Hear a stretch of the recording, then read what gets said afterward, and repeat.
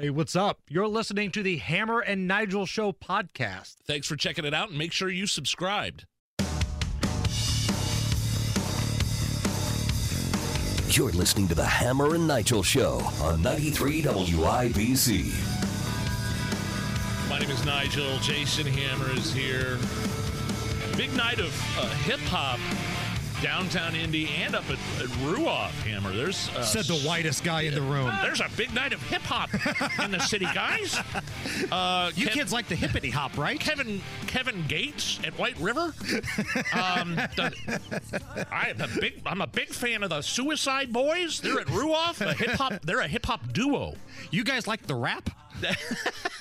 You like the hip-hop? And then a gentleman by the name of Black Bear at Old National tonight. Okay. So lots of concerts. I'm going to the Indians game tonight. It's going to be a jam-packed. It's going to be a beautiful evening. Are they still doing Friday fireworks? I think so. I mean, we're going to stick around and find out. Okay. For sure.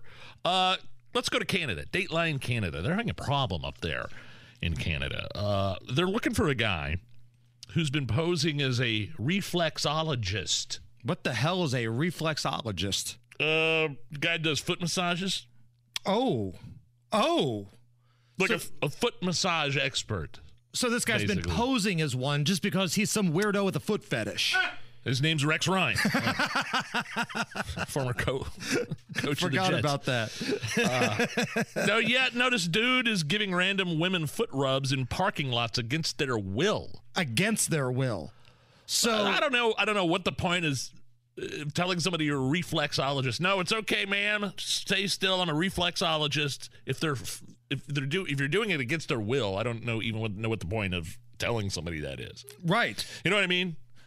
Yeah, it doesn't matter what profession you are. If you're doing it against their will, stop. Full stop. Does the missus demand foot rubs? Every once in a while. Really? Every once in a while, but I suck so bad at it, she loses patience, and she's like, all right, just stop. That's the only kind I hear that a lot. That's